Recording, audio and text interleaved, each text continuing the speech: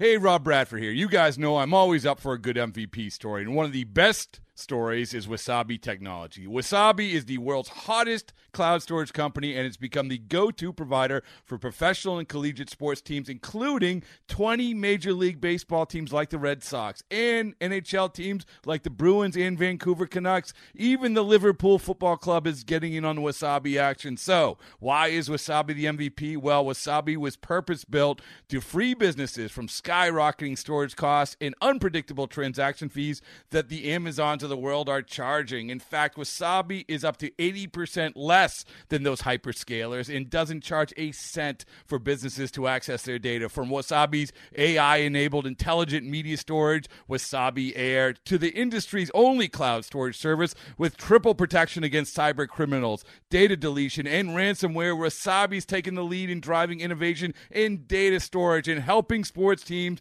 to unleash the power of their data. Wasabi, another Boston-based championship team.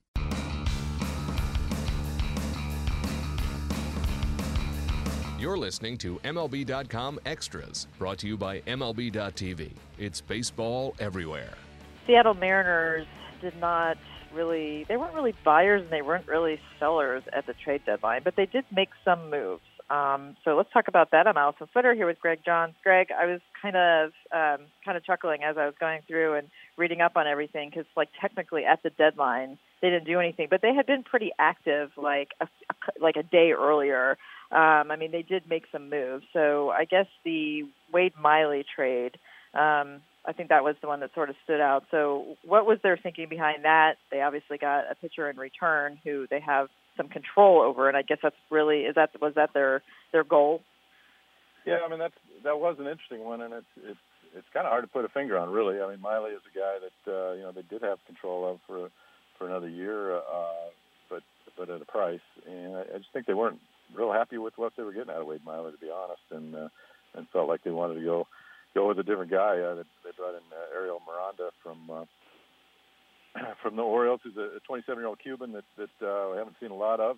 He pitched a couple innings, interestingly, against the Mariners earlier this year. It's his only big league experience, but kind of largely an unknown as far as those of us who haven't seen AAA pitching from the Orioles. So he's guys in AAA. He's going to come up. He's going to start on Thursday. He's going to take Miley's spot at least for one turn before Taijuan Walker comes back. So Seattle fans will get a chance to see a little bit of that return on Thursday at Safeco Field. But that one a little harder to put my finger on. Exactly what they're looking for. Sometimes trades are made and you don't understand 100% what the thinking was, and you may never know. But I guess bottom line, they weren't real pleased with what they got out of Miley and felt they were ready to move on there, and went with a young lefty. And Ariel Miranda, who I guess not really that young at 27, which is kind of the interesting part of it. Yeah, I liked how Jerry Dipoto was very realistic with his comments, basically saying that they were realistic about their playoff chances. And regarding August and September, he said a lot of things will have to break right for us. So this is really a time, I guess, for the team to be very cautious, the organization as a whole to be very cautious, and to keep their eye on the future beyond the season. I know it's disappointing because I think they were expecting a little more out of the team this year. Not that they're out of anything, by the way, but it's been a little bit of a roller coaster ride. So I guess they need to just stay focused on next season and beyond. Yeah, I think the big thing also with them is they believe in that core group they have of Cano, Cruz, Felix, and Seager, and the tough thing with those guys is the first three of those that I mentioned are getting up in age, so the window is not forever there, and I feel like they've probably next year that if they can pull it off this year, fantastic. Obviously, as Photo says, a lot of things have to go right, but rather than selling a lot of pieces at this point and kind of busting things up, they feel like that window is there, and it'll be one thing with Jerry. He will make more moves. He will have more ideas. I think we'll see moves in August. I think we didn't see some things at the trade deadline.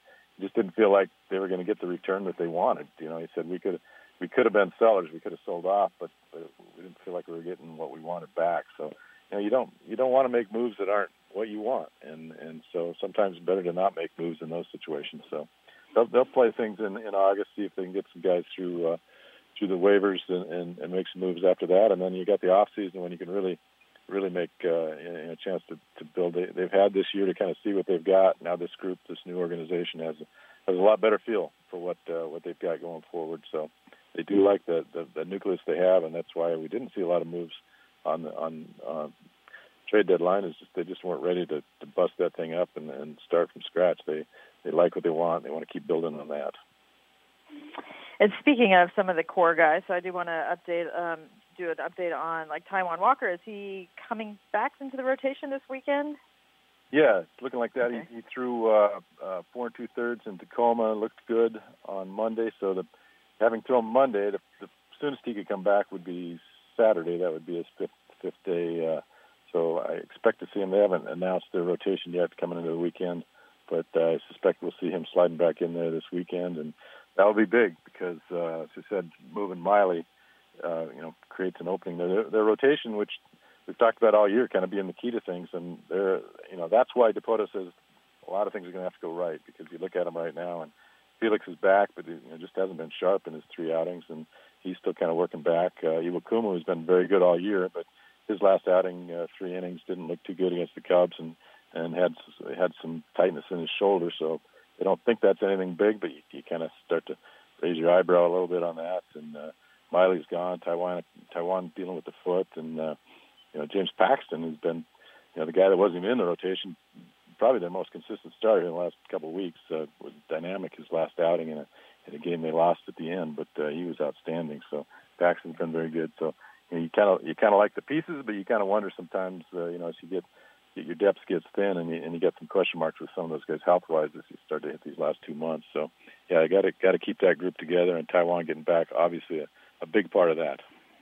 There's when we try to explain what it's like to go through a baseball season, because and I know being in Texas, I have to constantly be explaining that this is not football. In the intensity level, you have to be so even keeled, and you can't burn yourself out from game to game. So there's 162 of these, as we know, and I was kind of laughing at just what the Mariners have gone through lately. So they have this total the game in Chicago when the Cubs came back, and then the Mariners ended up losing that game, and it was such a downer. And then as we're recording this last night, with the Red Sox, they score 5 runs in the 8th inning, and then it's this elation. So it's this whole wave of emotions.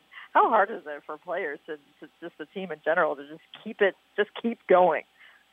Well, you win one of those, and you're feeling on top of the world. You're right. You mentioned blowing the 3-run lead in Chicago to the Cubs. It was a punch in the gut. But even the night before was, if you go back one day before that, Leonis Martin comes in, 2 outs, bottom of the 8th, down 1-0, and gets the double off of Aroldis Chapman. And that turned out to be a huge win. I mean, people saying, this is a game you can turn your season on. This is, the next night they blow the 3-run lead ninth, and everybody's saying, they're done. They can't, and now they come back and they blow another one against the Red Sox. The following night they score 5 to win it. So it is a roller coaster. And as players, I think the players understand better than everybody, because they do this and they've been doing it. 162.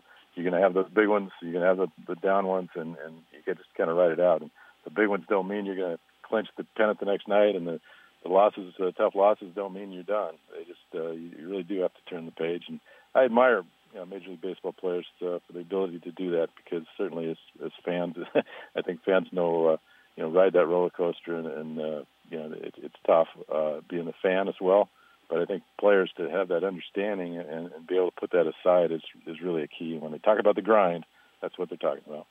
Yeah, absolutely. I mean, you try to keep the emotions out of it, but how can you not? I mean, some games are just so exhausting, and then some games are so that you get that adrenaline rush going through you. So anyway, yes, we are now in August, so now this is when September, it's a different level, but August is the toughest month to get through, and so I guess this is really. I mean, you kind of agree with that. It's hot everywhere. The players are now tired. They haven't quite gotten into that sprint toward the finish line, and so August seems to be the toughest month to get through. It usually is. That's when they start talking about the dog days. But I guess Mariner-wise, if you're talking specifically there, they played a pretty rough stretch here. They do have a little. Their schedule seems to turn a little bit for them here in August, so that could be a big factor. Once they get through with the Red Sox, I think 10 of their next 13 are against the A's and the Angels, who bottom of the division. You would like to think they could make some ground there if they can get playing well, and past that some teams that you'd like to think they could play well against. They've done, they're kind of holding serve, 53 and 52 as we speak, and kind of getting through this. People think that last road trip was tough, but they're 4-4 in Toronto, Pittsburgh, and the Cubs, and those are three pretty good teams, and they're holding their own against those. They just kind of need to get on that hot streak like they had early. If they get that, shoot, a lot of things can happen, but to do that, as we talked before, it's going to take that pitching to be real good, and I think that's the key, because their offense continues to be pretty darn solid, and they're putting up pretty good numbers there. And we saw Cano last night, big 3-run shot to put him over the top against the Red Sox, and he's continuing to do what he's doing, and they got the other guys chipping in well, and it seems to be a pretty good combination there offensively. So I think pitching. We'll see how they do down the stretch. They do have young Edwin Diaz now in the closer role, and that's pretty fascinating. Certainly, you talk about dog days of August. You throw a guy in there, a 22-year-old throwing 100 miles an hour in the ninth inning, and suddenly everybody's perking up a little bit, and he's kind of provided a pretty good jolt of energy here as he moves into that closer role. Yeah, I mean, we should know that as we're talking, the Mariners are above 500, and they are in a wild card race. So I'm most certainly not just focusing on next year. So I'm hanging in there with them. So, Greg, thank you so much. Appreciate it. We will catch up with you next week. MLB.TV Premium, the #1 live streaming sports service, is celebrating 13 years. Watch every out-of-market regular season game live or on demand in true HD. Real-time highlights, live look-ins, pitch tracking widget, and more. MLB.TV Premium includes a free At-Bat 15 subscription. Watch live baseball on over 400 mobile and connected devices. Watch at home, in the office, or on the go every night on every device. Blackout and other restrictions apply. Visit MLB.TV for details. It's blazing hot outside. You get in your car to turn on the AC to get cold air pumping, but it blows hot air out. This issue is commonly caused by low refrigerant due to leaks in the AC system. You want an easy, all-in-one solution that will restore the cold air in no time. AC Pro Recharge Kits make restoring cold air easy for even those with zero DIY experience in less than 10 minutes. Save time and money versus going to a shop by picking up an AC Pro Recharge Kit today. Be a pro with AC Pro.